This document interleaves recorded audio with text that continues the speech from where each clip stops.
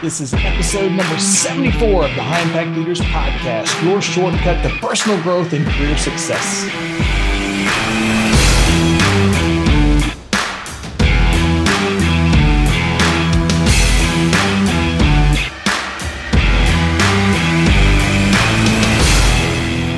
Everybody, welcome back to High Impact Leaders. I'm your host, Doug Stannard of the Leaders Institute, and our goal is to help you build strong teams while growing a successful business. On this episode, I'm going to cover a few ideas about how to combine team development with philanthropy or corporate social responsibility, charity work. This is a topic that my company was really instrumental in developing almost 20 years ago now. But in the post-COVID world, there have been a few changes in a lot of different things that we're going to cover in the first part of the session here. So if you want to build solid teamwork and do something nice for your community, don't miss a second of this episode. In the last 10 minutes, by the way, at the latter part of the session, I'm going to cover the top 5 ideas that we've seen post-pandemic to help you build teamwork and make that first team meeting back together more fun and more memorable. And by the way, as always, if you like the sessions, don't forget to subscribe to the High Impact Leaders Podcast.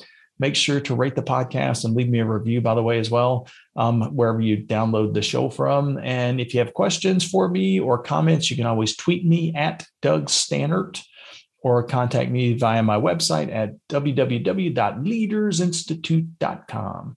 All right, so let's get on with today's podcast. So the title of today's session is the best charity team building ideas in 2022. So basically, we're going to show you how to do some really fun philanthropic corporate events. And by the way, the best ideas for this type of event or activity they might actually surprise you, because as teams come back to the office, we're experiencing really never before seen team challenges that nobody anticipated. Some of those unintended consequences of some of the lockdowns and working from home for the last couple of years and that kind of thing. So let's say that, like as an example, let's say that you started a new career during the pandemic, and it most likely, if you did that, and a lot of people did, it took a while to get into the swing of things. First you were working from home for the first year, and by this time, you understand your job role. You've also gotten to know some of your coworkers, at least virtually. You also know who you report to and who is responsible for what within your company and what you need to do to advance. So you're just now finally getting your bearings, and then things are kind of going well. Then the boss kind of throws you a curveball. The entire corporate team is now scheduled to come back into the office. So over the past 2 years, more people started working from home than ever before. For some, this was a spontaneous adaptation to the job they already held. They'd already had that job for a year or 2 or 10 or 15 or 20. And because of the pandemic, they had to adapt. For others, though, they started new jobs with their new companies for the first time remotely. They were remote when they started working for the company. So going back to the office, whether full-time or part-time, will now be another major adjustment on the back end. So this is causing stress and anxiety for those who were starting to get their groove, and now things have kind of become tumultuous, right? So these feelings, by the way, are maybe more common than most people realize. And just in the last couple of weeks, Forbes reported on the subject, citing a study conducted by ADECO, the ADECO Group, which revealed that 49% of leaders and 42% of non-managers, so 49% of the managers and 42% of non-managers said that they felt or were feeling some type of anxiety about returning to the office. So interestingly, the leaders, the managers, had a higher level of stress than the people who were not in management. So if you keep that in mind as you begin to schedule the first meetings back with your returning group, it can be helpful. And that's kind of one of the things that we're seeing in our day-to-day activities with a lot of these companies that are calling us to kind of help them with these first meetings. So basically, in this episode, I'm going to give you a few ideas of how to use philanthropic corporate events to really relieve some of that stress for both your leaders and your team members. So let me just kind of give you a quick little overview first. So since late last year, most of our clients here at the Leaders Institute are now scheduling in-person charity team building events. And a lot of them, prior to the last 4 or 5 months, almost everything was virtual and that kind of thing. So basically, it's this big boom now for the in-person events. So what we're hearing from our customers, from our clients, is that they're saying things like, this is the first time that we have met in person in almost 2 years. And we also hear things like, many of our team members joined our organization during the pandemic, so they've never met any of their coworkers in person. So since this is so common right now, I'm talking 99% of the time, that's what we're hearing from our customers and clients. The organizations are starting to add like a fun charity team activity to their first meetings. They want to get started back off on the right foot. So, for example, last week I did an event for the State Bar of Texas for their Young Lawyers program. So these were attorneys. All of these are attorneys from the state of Texas. And prior to the meeting that I went and helped lead for them, this was the very first time since COVID that any of them had ever met in person. So, and by the way, just to kind of give you some background, each year the bar handpicks a couple dozen or so of up and coming young attorneys to mentor as their next generation of leaders within the industry. So these attorneys joined the group a few months ago, and since they joined, they've really only met virtually until last week. So one of the major benefits of joining a group like this is the value of networking. But prior to this meeting, the members rarely interacted with each other outside of the scheduled Zoom calls, the virtual calls that they had, because there was no relationship there, right? So they had been missing out on one of the major benefits of being in the group. So the organizer, the person who kind of put this together, decided to invite the group to Galveston for some in-person networking and team building. She just wanted something really fun to see if she could compensate for that challenge that they had been having. So we created a few fun team building games that allowed them to get to know each other outside of the traditional meeting. First, by the way, we divided them into small teams, and as the smaller teams kind of worked together, they earned bicycle parts for their team.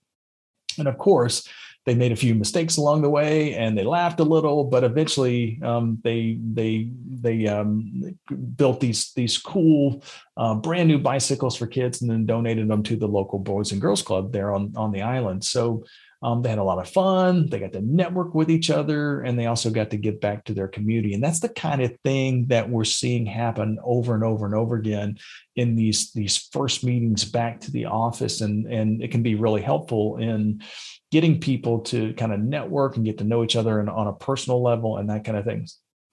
So what you can do, though, is you can use one of these charity team building activities to bring those remote employees back to the office as well, because in addition to having the first meeting where people are meeting for the first time, there's also situations where we're now hoping that our employees come back to the office, and there's a little resistance. So the pandemic created an unprecedented shift to remote work.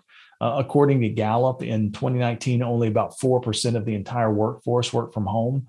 But by 2020, that percentage kind of soared to 43%. And remote white-collar workers shifted even more dramatically, over 65%. 65% of all white-collar workers were working remotely from home in 2020 during the pandemic.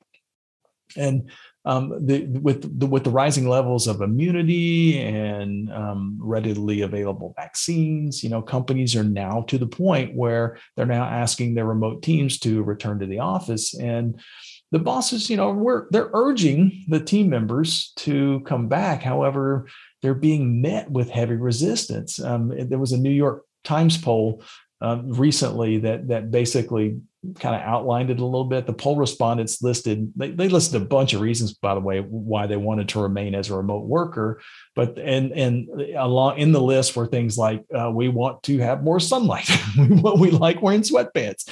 We like quality time with our kids. We like quality time with our cats. We have more hours to run and more hours to read and all of that kind of stuff. Those were things that kind of came up in the poll. But the most strongly argued though, was about workplace culture. That was the number one reason that these folks that took the poll gave for why they wanted to stay at home.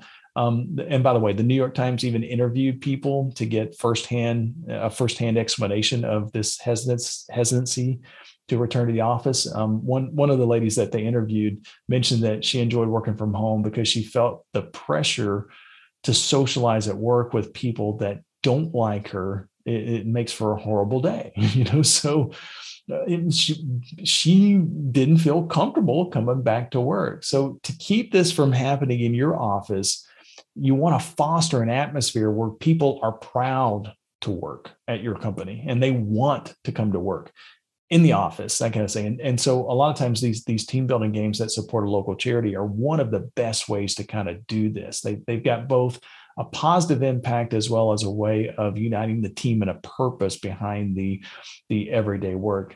There's a third thing that is important about returning to work during this time period is that, morale for a lot of companies, and hopefully you haven't felt this, but even in companies like mine, morale was pretty low for quite a while. There was so much fear, there was so much nervousness, there was so much hesitancy in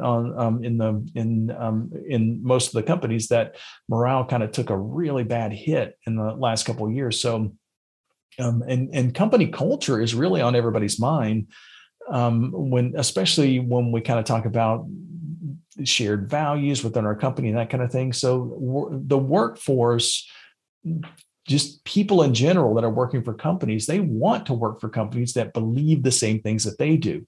They want their company to be involved in projects that they themselves believe in. So one of the best ways to kind of use one of these team activities is to partner with partner the team development with a corporate social responsibility program, especially if you work for a big company. I'll give you a really good example of this. One of our big clients is JP Morgan Chase, and they have an entire group in their organization that does philanthropic events. It's basically they've set aside a vast amount of money to do things for charity, and since it's a fund and they get interest off of that fund, that interest is what funds a lot of these philanthropic activities, right? So basically, what they started doing a few years ago is they started working with companies like mine to combine team development with that philanthropic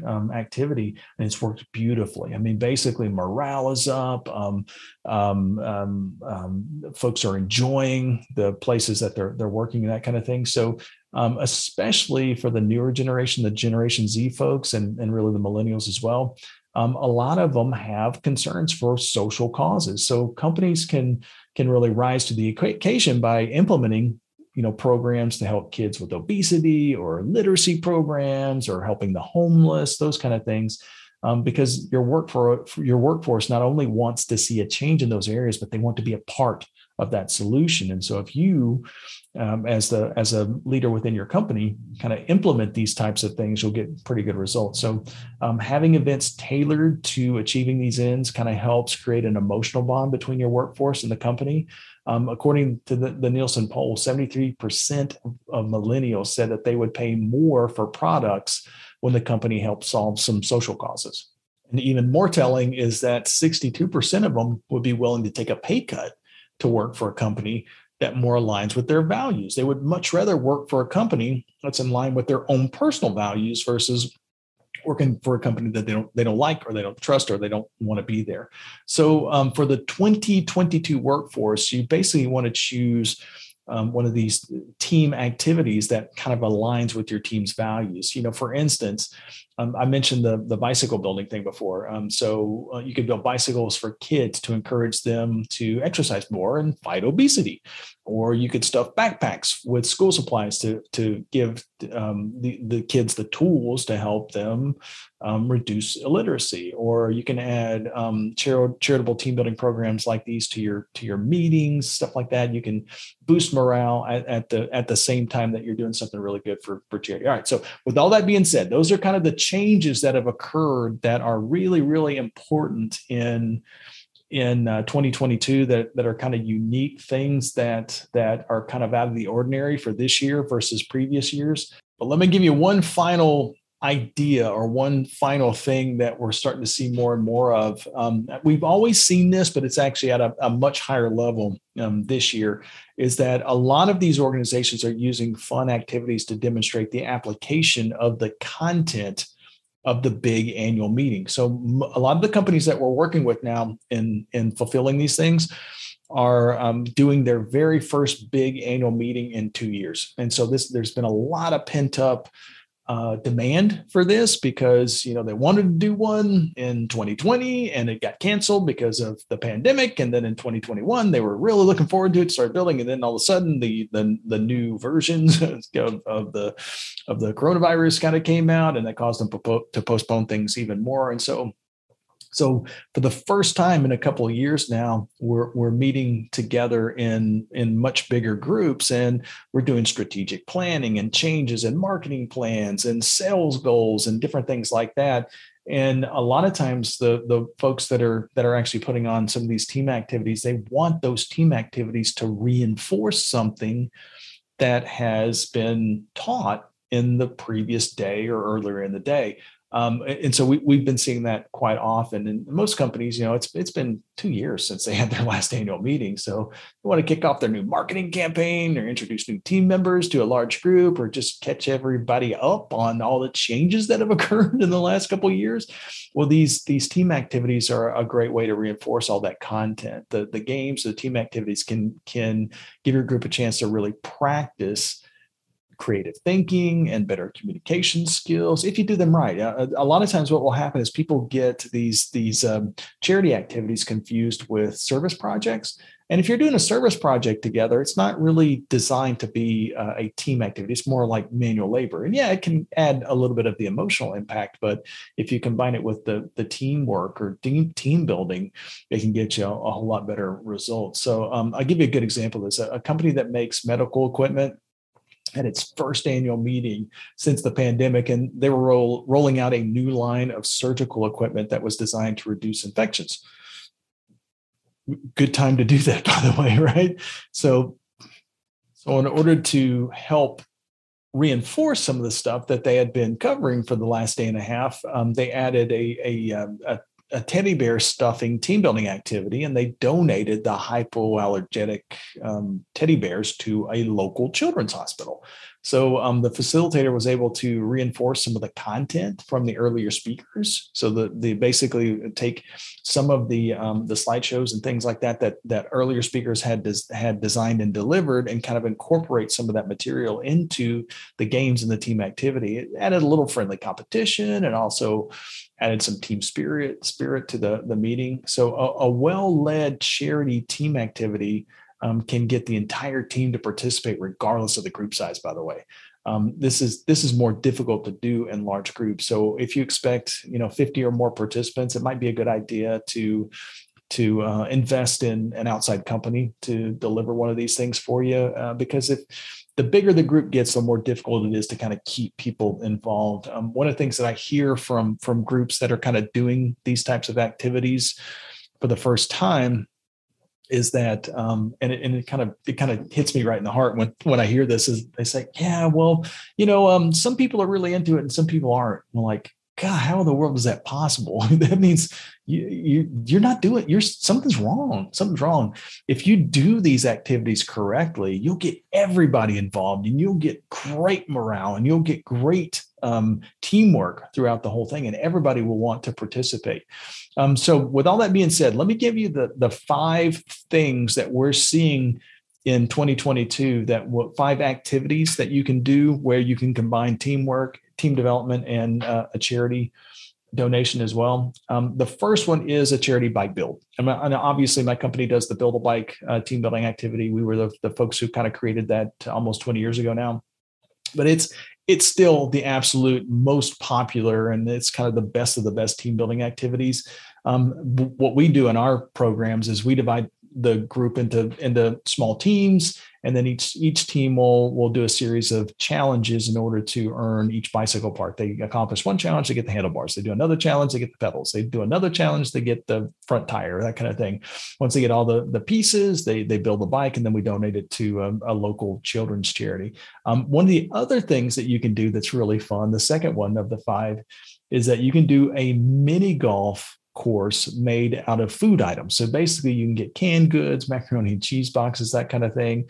The cool thing about doing something like this is that when you create when you have your team anyway, create a course, you can actually have them play it. But the version that we like to do is what's called the ace race, where they have to get an ace or a hole in one on every hole. And that's what kind of increases the energy in the room, because one team, or let's say you've got 6 people on a team, and one team member will try to hit it, it doesn't go in. Another one will, and it won't go in. And another one will try and it won't go in. Another one will try and it won't go in. And all of a sudden, the next person gets the hole in one. Everybody goes, they cheer and they kind of run to the next hole and that kind of thing. So it gets the energy up in the room pretty effectively. The third one that's really popular is one I mentioned earlier, where you stuff teddy bears for kids, or for children's charities anyway.